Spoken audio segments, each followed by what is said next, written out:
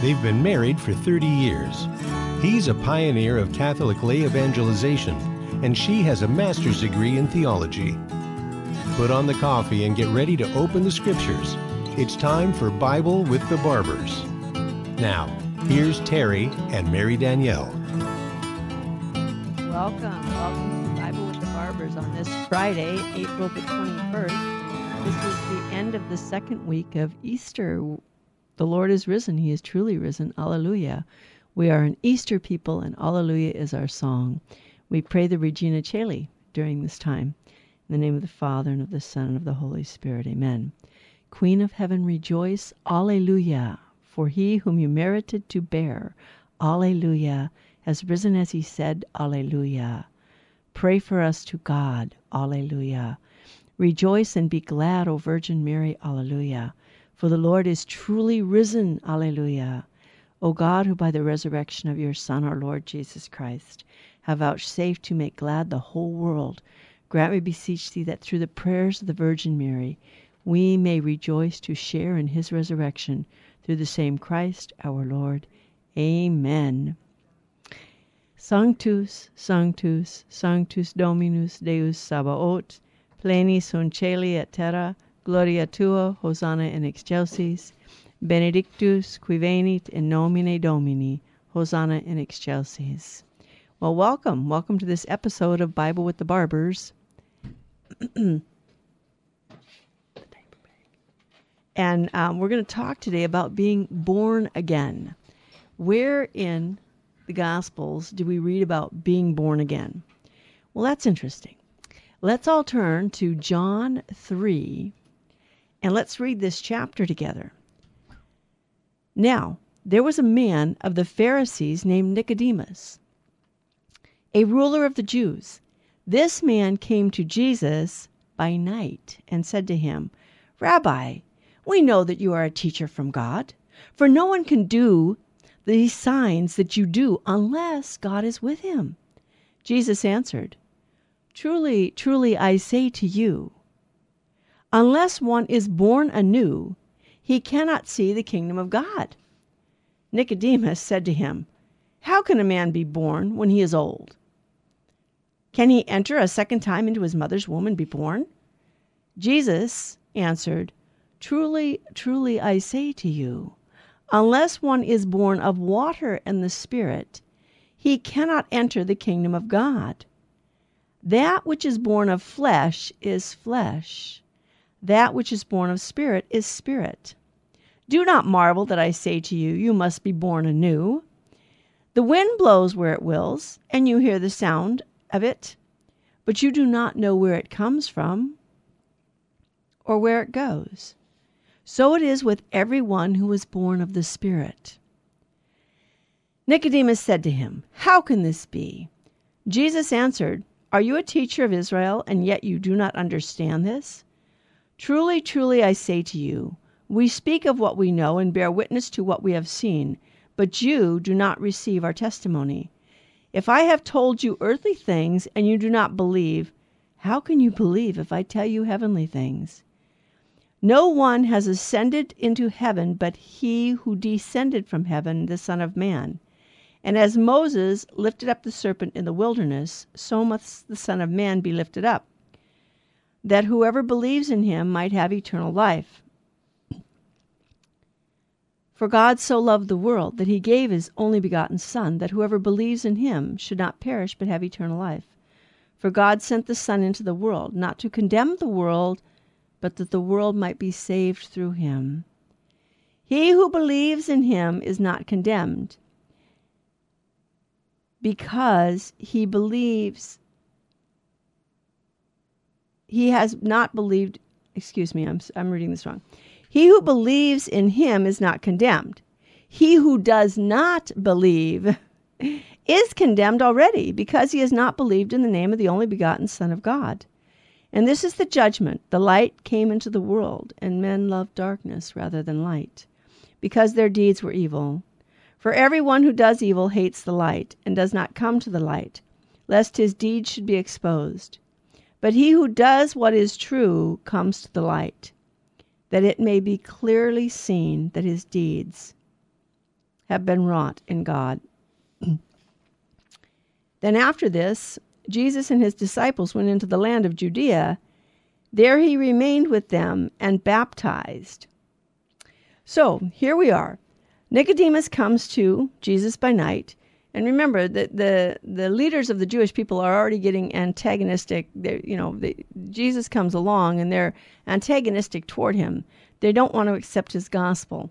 And so Nicodemus doesn't want to make it known publicly that he's kind of interested in Jesus. He sees these miracles that he's working. He sees signs and wonders. And it's, no one can do this unless God is with him. And we know that. But just, are we willing to accept his message? So Nicodemus wants to understand, what is this all about? And he doesn't want to be persecuted, right? So he is walking in spiritual darkness symbolically, and he lacks the enlightenment of true faith yet, Nicodemus. So Jesus tells him that you must be born anew. The Greek expression can either mean again or from above. Now here it's translated anew. It could mean again or from above. Now Nicodemus takes it to mean you have to be born again. Well, how can you be born again? I'm already born. I'm an old man. I can't go back into my mother's womb. How am I going to be born? So what Jesus is trying to show here, though, Nicodemus understands it's like a born again, as if you have to be reborn in a physical birth. Okay, there has to be some kind of physical rebirth to enter the kingdom. But this is not what Jesus is trying to get at. Jesus is calling us to a spiritual rebirth, okay? A birth from above. And in the Catechism of the Catholic Church, number 526, it says, to become a child in relation to God is the condition for entering the kingdom of God. Remember in Matthew 18:3-4, Jesus says, unless you become like a little child, not childish, but like a child, you cannot enter into the kingdom of heaven. So even more, to become children of God, we must be born from above, or born of God. John 3:7. And also in John 1, verses 12 and 13, it talks about this being born. But to all who received him, who believed in his name, he gave the power to become children of God, who were born not of blood, nor of the will of the flesh, nor of the will of man, but of God. So we want to become children of God. And how do we do that? Well, only when Christ is formed in us will the mystery of Christmas be fulfilled in us. Christmas is the mystery of this marvelous exchange. O marvelous exchange, man's creator has become man, born of the Virgin. We have been made sharers in the divinity of Christ, who humbled himself to share in our humanity through baptism. And this here, we're going to talk about this here in John 3. How do we know that Jesus is referring to baptism? Okay, so Nicodemus thinks it has to be a physical birth. Jesus is speaking of a spiritual birth from above, a birth not of this earth, a birth not of flesh, a birth that isn't traced through generational family lines, okay? Born of water and the Spirit. In John 3:5, he says, truly, truly, I say, unless you are born of water and the Spirit, you cannot enter the kingdom of God. Well, the construction, the syntax of this verse in Greek suggests that Jesus is speaking not of two separate births, a separate birth by water and a separate birth by Spirit, but a single birth, that somehow being born by water, you are born by Spirit. All right? So you have a single birth, the water and the Spirit working together. So in Scott Hahn and Curtis Smith Ignatius Study Bible, they give some commentary on this. Several observations suggest that the first refers to the sacrament of baptism. 1, a close link between water and Spirit is forged elsewhere in the writings of John. So in the Gospel of John, chapter 7, verse 38 through 39. And what does it say there? It says, "He who believes in me, the scripture has said, out of his heart shall flow rivers of living water. Now this he said about the Spirit, which those who believe in him were to receive. For as yet the Spirit had not been given, because Jesus had not yet been glorified." So Jesus in John in his gospel, chapter 7, 38 and 39, talks about living waters flowing from someone. And then John explains that he was talking about the Holy Spirit. So the living water is the Holy Spirit. And then you have in the letter of John, chapter 5, it has, there are three witnesses, the Spirit, the water, and the blood. And these three agree. Okay? John's talking about concerning testimony of the Son of God. And he says, "This is he who came by water and blood, Jesus Christ, not by water only, but by water and blood. And the Spirit is the witness, because the Spirit is the truth." There are three witnesses then, the Spirit, the water, and the blood. So again, Spirit and water are connected in the writing of John. So this connection between water and Spirit. And I hear the music. I want to thank you all for joining us on Bible with the Barbers. Please share with everyone the Bible with the Barbers. Share with your friends and your family this app. Give them a link so that you don't have to listen right now at 12 o'clock on Friday. You can listen anytime to the podcast. Thank you to our benefactors, to the radio stations that pick us up. Thank you to those of you who pray for us and who offer your sufferings and your prayers for us. Don't go away, and invite your friends and family to join us. Now back to Bible with the Barbers. If you have a question or comment, call 888-526-2151. Here's Terry and Mary Danielle. Welcome back to Bible with the Barbers here on this Friday, the 21st of April, the second week, the end of the second week of Easter. We are an Alleluia people. We are Easter people. We are an Easter people. Alleluia is our song. The Lord is risen. He is truly risen. Alleluia. Jesus Christ rose from the dead. Death is not the end of the story. This is why we can offer our sufferings up, and our sufferings have meaning. Jesus didn't come to eradicate human suffering. He came to fill it with his presence. And by doing so, he made it possible for us in our sufferings to offer everything in union with him. By the way, we can also offer our joys and our victories and our glories in union with Jesus to help redeem the world. We offer our entire lives in union with him. So thank you for joining us. Please share this with your family and friends. Download the free app on your smartphone and share that link with all your family and friends, all your contacts on your phone. Invite them to join us and to listen. And please spread the word about Bible with the Barbers. That's the way, word of mouth. This is how we get the word out. We need people who listen to please share the news about this Virgin Most Powerful Radio and about this Bible study on Virgin Most Powerful Radio. So thank you for joining us, and thank you to our benefactors and those who support us financially and with their sufferings and their prayers and their joys, all of those who pray for us, and for all the radio stations that pick us up. There's a lot of little ones, too, that pick up our signal. They may not be able to play all of our shows, but they can let their listeners know that the listeners can get the app, and then they can listen on their phones too to the other shows, because there's more than just the Terry and Jesse show, more than just Jesus 911, more than Practical Apologetics, more than the Bishop Strickland Hour or Matthew Arnold. Matthew Arnold has a show, and the name of it's escaping me at the moment.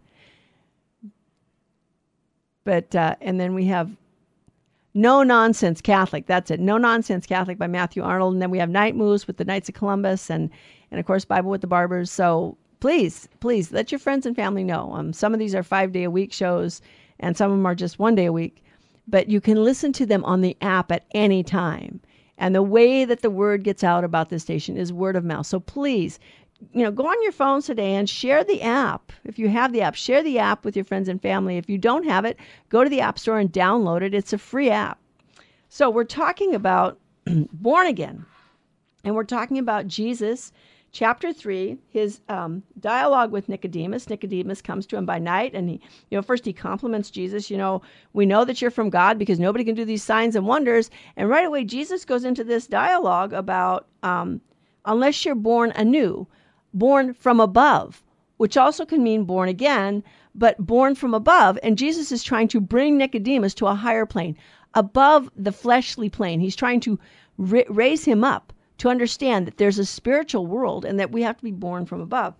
And we're explaining why this verse, there's several, Scott Honecker's message, there's several things that lead us to understand that this verse refers to baptism. And we talked about the first one in the last section of this show, the close link between water and spirit in John's writings. And now we're going to talk about the second reason.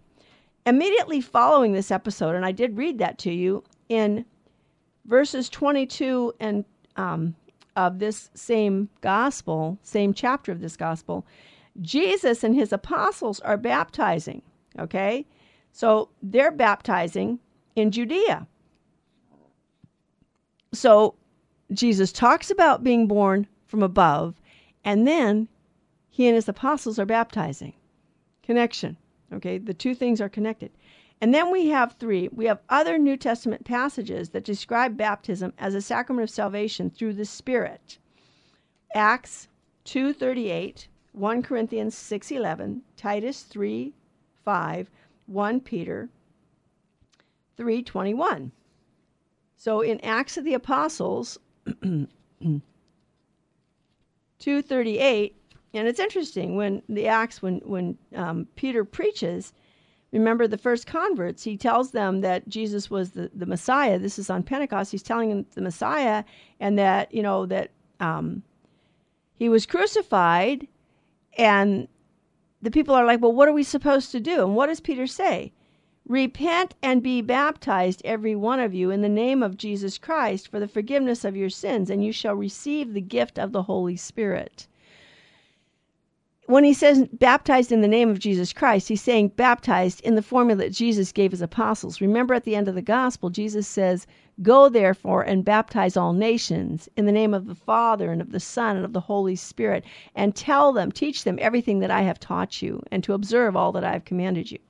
So now Peter is saying, in order to be saved, you repent, you're baptized, and the baptism is for the forgiveness of sins, and you'll receive the gift of the Holy Spirit. So that in baptism, you receive the Holy Spirit. So there's this close connection here between baptism and the reception of the Holy Spirit. There's also 1 Corinthians 6:11 and Titus 3:5 and 1 Peter 3:21. And I might have 1 Corinthians marked out here. I might be able to find that for you real quick here. 1 Corinthians 6:11. Yeah, that's not too far from where I am in Corinthians. So here, 1 Corinthians 6:11. And what does it say in 1 Corinthians 6:11? It says, and such were some of you, but you were washed. You were sanctified and justified in the name of the Lord Jesus Christ and in the Spirit of God. Okay, in 1 Corinthians, Paul is talking about the lawlessness of unbelievers, that unbelievers is, do you not know that the unrighteous will not inherit the kingdom of God? Do not be deceived, neither the immoral, nor idolaters, nor adulterers, nor homosexuals, nor thieves, nor greedy, nor drunkards, nor revilers, nor robbers will inherit the kingdom of heaven. And that's the way you used to be when you were pagans, before you came to know the Lord Jesus and repented of your sins. But you were washed. Washed how? In baptism, when we baptized you. And you were sanctified. And you were justified in the name of the Lord Jesus Christ and in the Spirit of our God. So when you were baptized, your sins were washed away, and you received the Holy Spirit, and this is what justified you. So there's this close connection here. And so you can look up Titus 3:5 and then 1 Peter 3:21. So it's interesting because in the Old Testament, you have the Lord pouring out his Spirit from above in the Messianic age. So in the Old Testament, it talks about the Messianic age and what's going to happen. The pouring out of the Spirit. Isaiah 32:15. Isaiah 32:15 talks about this outpouring of the Holy Spirit in the Messianic age. Ezekiel 39:29. Joel 2, 28-29. And in the Acts of the Apostles, remember, when the people on Pentecost hear Peter and the apostles speaking, right? In different languages. Everybody hears them in their own language, and they're like, oh, these men have been drinking too much new wine. And what does Peter say? These men are not drunk, as you suppose, since it is only the third hour of the day. But this is what was spoken of by the prophet Joel. And in the last days it shall be, God declares, that I will pour out my Spirit upon all flesh, and your sons and your daughters shall prophesy, and your young men will see visions, and your old men will dream dreams. Yes, and on my men servants and my maidservants in those days I will pour out my Spirit, and they shall prophesy. And I will show wonders in the heavens above, and signs in the earth beneath, blood and fire, and vapor of smoke. The sun shall be turned to darkness, and the moon into blood, before the day of the Lord comes, this great and manifest day. And it shall be that whoever calls on the name of the Lord shall be saved. And so that's Peter quotes that prophecy from Joel about the Lord pouring out his Spirit. So Nicodemus knew these prophecies from the, because he's a Pharisee. Now, he's not a Sadducee. The Sadducees didn't accept the prophets and the writings. They only accepted the first 5 books of the Bible. But the Pharisees did. And so he's familiar with these prophecies. And so he should have known this outpouring of the Holy Spirit. And it's depicted as water being poured out on the Israelites to wash away their iniquities and renew their hearts. Isaiah 44:3 and Ezekiel 36:25 and 26. So those hopes should have prepared Nicodemus to understand what Jesus was getting at, because he says the word could mean born again, but it also could mean born from above, the outpouring of the Spirit. And Jesus goes on to say, now he's going to go on to talk more, okay? So we're talking about the connection between baptism here, and that how we know that Jesus here is speaking when he speaks of being born of water and the Spirit. He's speaking of baptism. He had commanded his apostles to baptize. And in this chapter of the gospel, he's baptizing with his apostles. He's showing them what he means by baptizing, okay? So even before his crucifixion, he's already teaching them how to properly baptize people. Because you have the baptism of John the Baptist, where people are baptizing for repentance, right? But you don't have a baptism of remission of sins until Jesus establishes the sacrament of baptism and gives it to the church. So the Council of Trent declared in 1547 that John 3:5 refers to baptism. Now remember, the church is established by Jesus Christ, and he only established one church. And the church is the interpreter of Scripture. We would not have a Bible except that the bishops of the Catholic Church got together in the, 395, and the early, that would be the late, this is terrible, 4th century and early 5th century, and defined the canon of Scripture. Now, the canon of Scripture wasn't codified until the Council of Trent, but it only became codified at the Council of Trent because certain of the Protestant reformers were rejecting books of the Bible that had been accepted already by the church for over 1,000 years. And now they were saying, no, we're not going to take this one. We're not going to take that one. And remember, Martin Luther, he didn't like the book of James, and he changes Romans, and he doesn't like certain of the apocryphal writings that were already accepted by the church and had been accepted for over 1,000 years. And so now the Council of Trent codified that canon of Scripture, said this is it. This was set down, this was declared by the fathers of the church back in 395 and 397 and 419, I think it was. I don't remember the exact dates, but in that area. So already the church had already declared what books were the Bible, but it had never set it in stone. And the church doesn't want to set every doctrine in stone until she has to. It's like that. I remember once when I was in college, I was taking a class, and it was supposed to be a class on church history. And every single day that the class opened, it was twice a week, but the priest was attacking the idea of the church defining infallibility when it did. And it's like, well, wait a minute. And within a couple of weeks, I was losing my faith, and I didn't know why. And so I prayed. Oh, I have to finish this story on the other side of the break. Oh my goodness, don't go away. Invite your friends and family. You want to hear this story. So we're here with Bible with the Barbers. Terry's not with me in studio today, but we'll be back together in studio soon. Thank you for listening. Please download the app, share it with your family and friends, and let other people know there's a Bible study. Invite them to join us. We'll be right back. Don't go away. Ask other people to join us.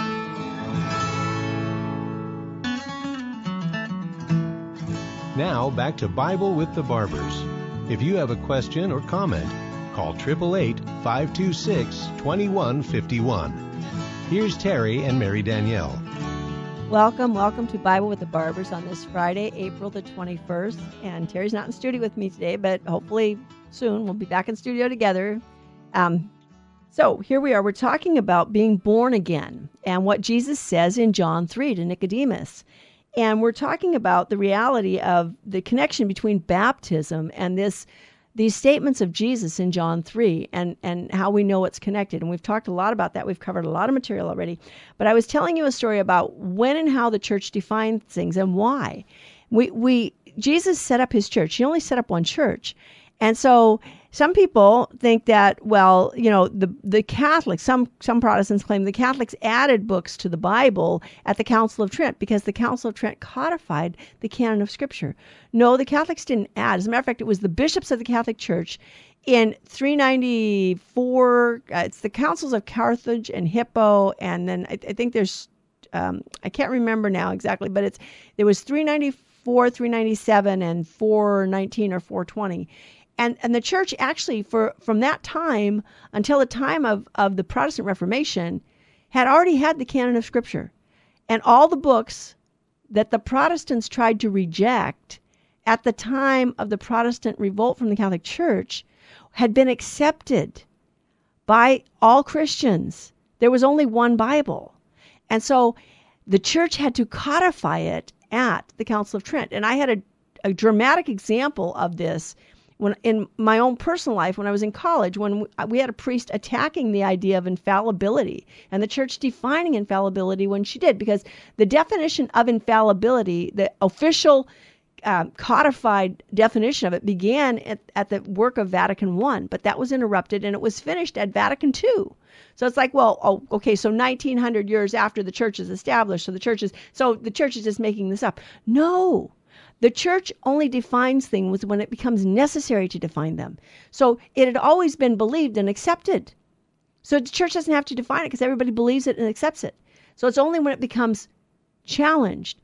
So this priest, and I was sure I was losing my faith. I was becoming so cynical, and I knew this. My whole interior attitude and disposition was changing, and I knew it wasn't godly. And I went before our Lord in the Blessed Sacrament, and I looked up at the crucifix. I'm like, Lord, it was your blood that was shed, and you're losing me, and I don't even know why. I don't know what, I don't know. I'm not conscious of having committed a sin that separated me from you, but I'm losing my faith. I'm losing my whole desire to want to believe and live a godly life. And so I prayed, and then I was walking back from class a couple nights later with another priest who was a believing Jesuit, and his name is Father Joseph Fessio. And I made a really snide remark about the church defining infallibility when she did. I don't remember exactly what I said. It just came out of the muck of cynicism and whatever was inside of me. And all Father said was, "Oh yes, Danelle. And Jesus Christ was not divine until the 4th century." I kid you not. At that instant, the light came back on. It wasn't defined by the church that Jesus Christ is truly God. It wasn't codified and set in doctrinal stone until the 4th century. Why? Because of the Arian heresy. Before that, everyone believed that Jesus Christ was God. Everyone who was, the church held that. But the Arian heresy had actually affected to the church to the point of 70% of the bishops were Arian. Possibly as much as 70% of the bishops were Arian. They were accepting that, well, Jesus wasn't really God incarnate. And the church said, whoa, whoa, whoa, whoa, whoa. What have we always believed? Now we have to define it and codify it. So, with infallibility, it had always been believed, and it wasn't until the Protestant Reformation and the rebellion against the church, and then it actually took a few hundred years after that when the church recognized and realized that, this Protestant teaching isn't going away, and it's actually infecting people in the Catholic Church, and they don't understand anymore what infallibility is and how it works. And so it became necessary for the church to define it. And so when the church defines something, she only does so because historically speaking, it becomes necessary. That's why, the church has never solemnly declared and defined what every single verse of scripture means. You're right. And she probably never will because it's not necessary. But there are certain ones that's like, this is what this refers to. And the church has said that this John 3 does refer to baptism. And as I pointed out already, we see that it's water and the Spirit are connected in the writings of John, and that elsewhere in the New Testament, you have this, you have Jesus and his apostles baptizing, and then you have the baptism being described as a sacrament of salvation. Wherever the gospel was preached, the apostles didn't say, believe in the Lord Jesus and accept him into your heart as your Lord and Savior, as important as that is, because we have to make this personal. They said, be baptized and repent of your sins. Be baptized for the remission of sins. So we renounce our sin if we're adults, and we're for remission of sin. Baptism really remits sin. So we have this teaching, and we have this teaching from the Lord and from his church, and we know that he founded only one church. So John 3:5 refers to baptism. It was said that the water is no mere metaphor, but a visible sign of the Spirit's invisible work in the sacraments. So again, that was the Council of Trent defining that the water is actually a visible sign. The sacraments are a visible outward sign of an inward grace. Okay, this is what we believe. And in the Catechism of the Catholic Church, 694, it says this about water. The symbolism of water signifies the Holy Spirit's action in baptism, since after the invocation of the Holy Spirit, it becomes the efficacious sacramental sign of new birth. New birth, born anew, born from above. Just as the gestation of our first birth took place in water, we were in water in our mother's womb, so the water of baptism truly signifies that our birth into the divine life is given to us in the Holy Spirit. Water and the Holy Spirit go together in the scriptures. As by one Spirit we were all baptized, so we are also made to drink of the one Spirit. Quoting from 1 Corinthians 12:13.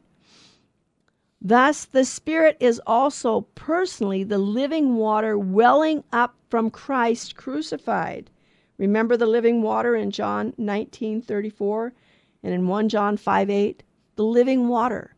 And the living water Jesus speaks about that will well up as its source and welling up in us to eternal life. Compare John 4:10 through 14, John 7:38. And then again, you have Old Testament references, too, to the water. Exodus 17:1 through 6, Isaiah 55:1, Zechariah 14:8, 1 Corinthians 10:4, Revelation 21:6, and 22:17. By the way, that's the footnote in the Catechism. Just remember, Father, our pastor here is a former Calvary Chapel minister, former Presbyterian minister, and now a former Anglican, and now he's a Roman Catholic priest. And he said even as a Protestant, he was using the Catechism of the Catholic Church to prepare his sermons because it's so rooted in the Scriptures. It gave such beautiful explanations of the Scriptures, so deep and so meaningful, and gave so much more life to the Scriptures. So read the Catechism and read it with the Scriptures and go ahead and look up those references. So here we have Nicodemus, and he's not quite getting it, but Jesus is going to hang in there with him. And in verse 6, you have what? You have that which is born of flesh is flesh, and that which is born of spirit is spirit. So Jesus makes a contrast here. Flesh represents all that is natural, our natural life here on earth. Not that it's evil, but that it's natural, okay? And human. While spirit signifies all that is supernatural, heavenly, and divine. The distance once separating these realms has been bridged by Jesus Christ, whose flesh is an instrument that conveys the life of the Spirit of God to the world. And, John 5:21, John 6:51 through 53.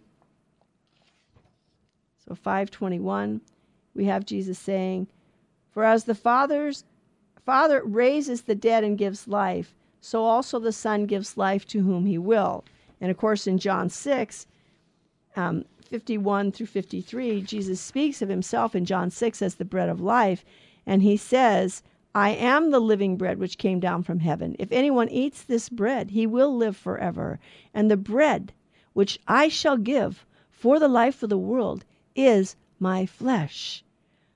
The Jews then disputed among themselves, saying, "How can this man give us his flesh to eat?" So Jesus said, "Truly, truly, I say to you, unless you eat the flesh of the Son of Man and drink his blood, you have no life in you." And again, I'm not here to address John 6 today, but we're talking about the connection between the flesh and the spirit, that Jesus Christ, that the Son of God, the second person of the Blessed Trinity who became man, in his human flesh, he bridges the gap between heaven and earth.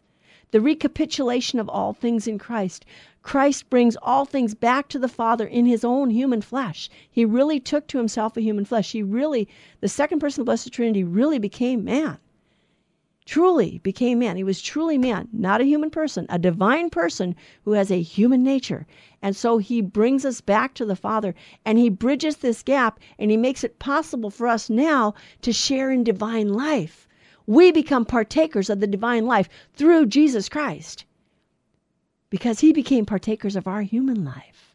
He became a partaker in our human life. He took to himself a human nature, and he really lived a human life here on this earth.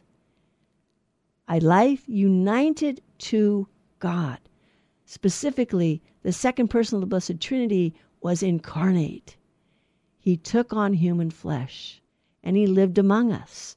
And of his fullness we have all received grace for grace. That music just comes too fast. I must be having a great time because time flies. So don't go away.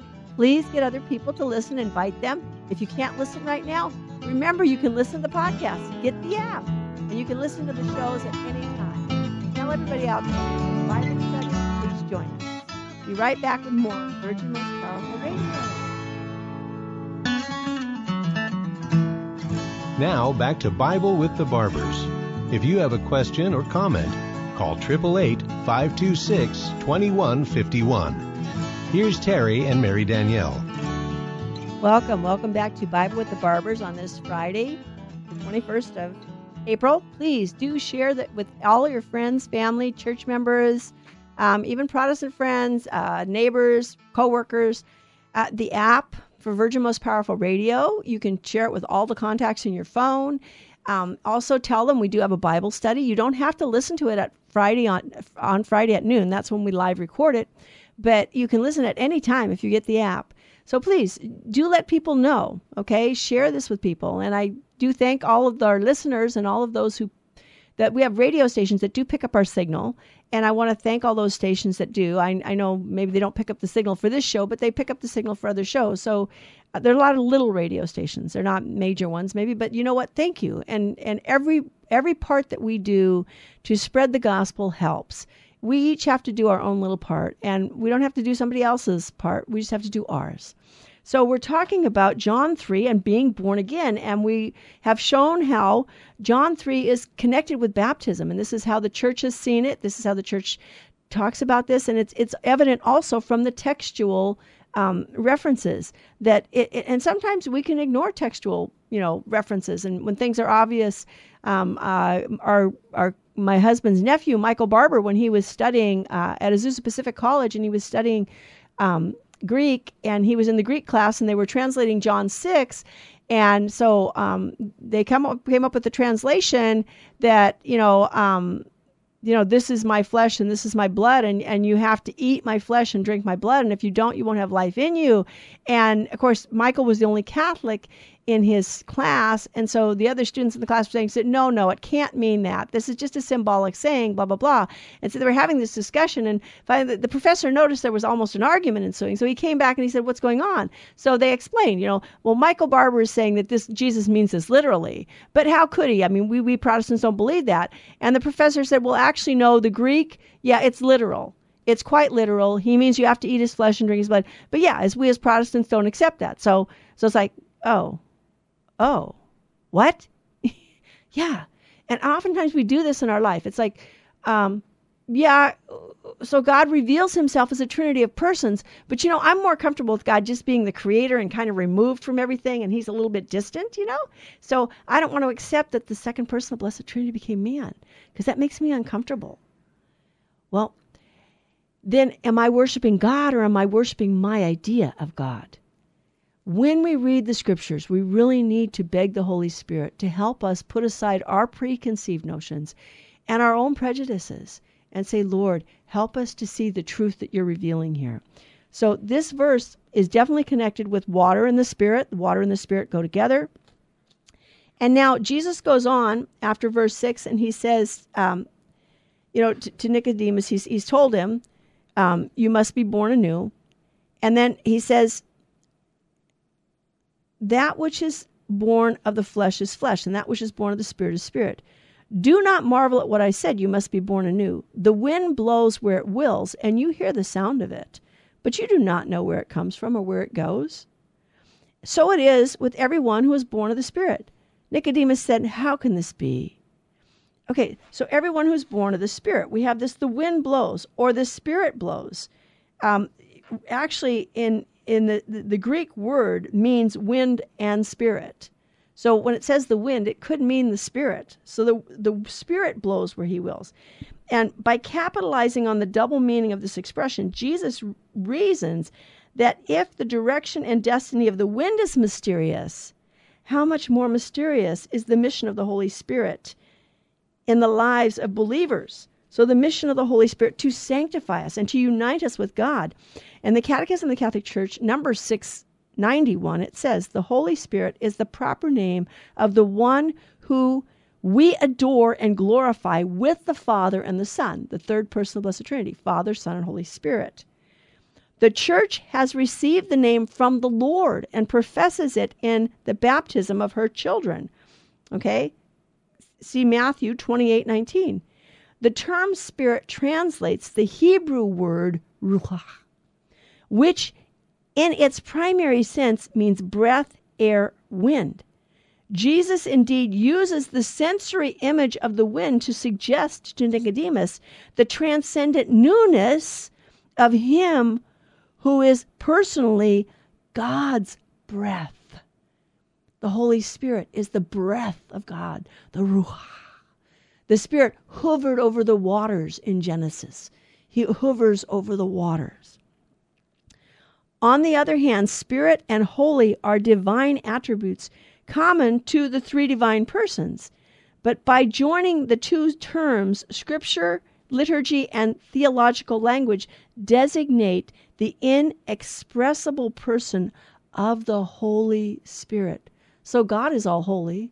God is Spirit. But to say Holy Spirit is to designate the third person of the Blessed Trinity without any possible equivocation with the other uses of the term Spirit and Holy. So the Holy Spirit is the third person of the Blessed Trinity, and he has this mission to sanctify us. And at the Last Supper, Jesus said, I must go, because if I do not go, the Spirit will not come. The Spirit comes to complete the mission of Jesus. Jesus comes to reconcile everything to the Father and himself, to recapitulate all things to the Father and himself.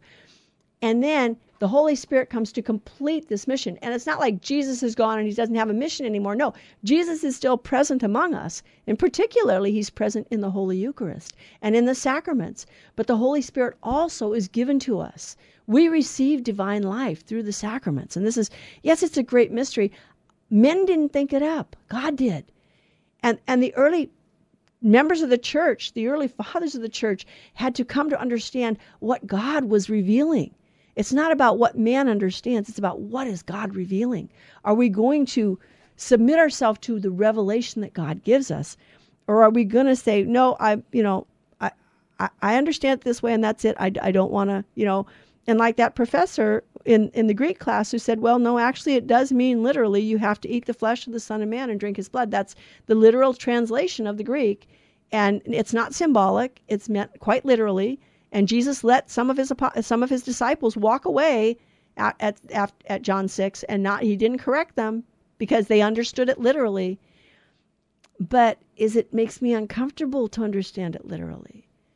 Well, Jesus, help me to be comfortable with what you want to give, with your love, with the presence of your Holy Spirit in me.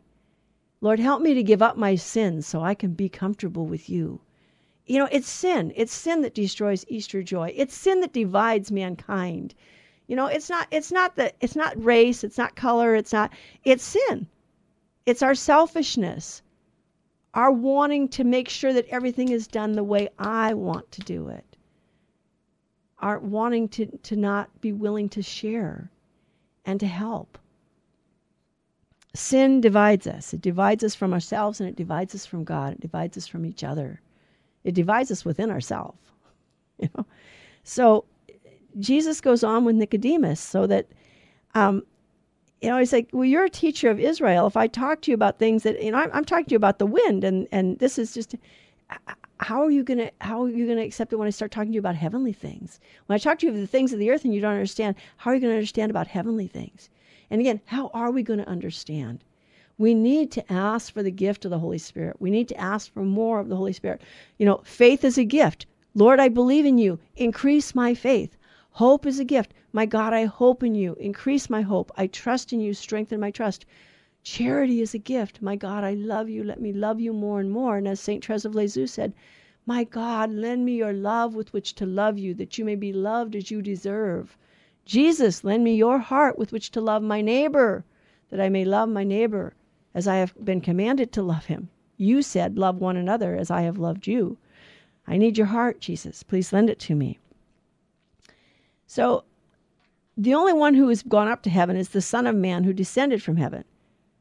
So, Jesus, not the human nature, but the second person of the Blessed Trinity is in heaven with God for all eternity. And he was there in heaven with God even when he became man, because he's God. But he took to himself at a specific point in time a human nature and a human body and a human soul. And he united that to the second person of the Blessed Trinity. And he really lived on this earth, and he really did tell us that we need to be born again. So here's the deal. Are Catholic Christians born again? Yes, as a matter of fact. Anyone who's been baptized in the name of the Father and of the Son and of the Holy Spirit by having water poured on you or sprinkled on you has been born again. We've been born into a new life, a life of union with God, where God comes to dwell in us. It is awesome. It's incredible. God loves us so much. He wants to dwell with us. He wants to dwell within us. He wants to make each one of us individually his temple. We have become a dwelling place for God in the Spirit. In one of Paul's letters, or maybe it was Peter, but so we have this being born again, all right? And we are born again. But we're born again because we were baptized. We were baptized by water, and when we were baptized by water in the name of the Father and of the Son and of the Holy Spirit, we received the Holy Spirit. And the Holy Spirit now dwells in us, and he sanctifies us, and he draws us into union with God. So we have to go for the fuller meaning of Scripture. Let's not just leave it on the surface. Let's go for the deeper meaning. Let's try to fully understand what the Scriptures mean, what Jesus is saying. Just like in John 6, when we come up against something, Scott Hahn, when he was still a Protestant minister and he had decided that he was going to preach through the Gospel of John, and he was preaching a 45-minute sermon. He was spending 40 hours a week to prepare his sermons. And when he was going through the Gospel of John, and he's preaching on all this stuff, and so chapter 3, that's baptism, and he gets to John 6, and you know what? He wouldn't preach on John 6. Because as he studied, he realized the early church understood John 6 to refer to the Eucharist. Now that's a topic for another day, John 6. But let's not ignore what makes us uncomfortable. Let's go to the Lord in humble prayer. Unless you become like little children, you cannot enter the kingdom of heaven. So let's humble ourselves, become like little children. Thank God for the gift of baptism, whereby we became children of God, and the Holy Spirit dwells in us. Thank you so much for joining us. Thank you for sharing this show with others and for sharing Virgin Most Powerful Radio with others. Thank you to our benefactors, for those who offer their sufferings and prayers for us. Thank you to all the stations who pick us up and all the social media platforms that pick us up. And please, please share with everybody that there is a Catholic radio station out there, internet radio station, that we all want you to be familiar with Virgin Most Powerful Radio and all of its shows. And you don't have to listen to them as they are live broadcast. Download the app. Go to the computer, look at us online, on Facebook, on Rumble, and join us in Virgin Most Powerful Radio, that we all may grow in our faith day by day. Thank you.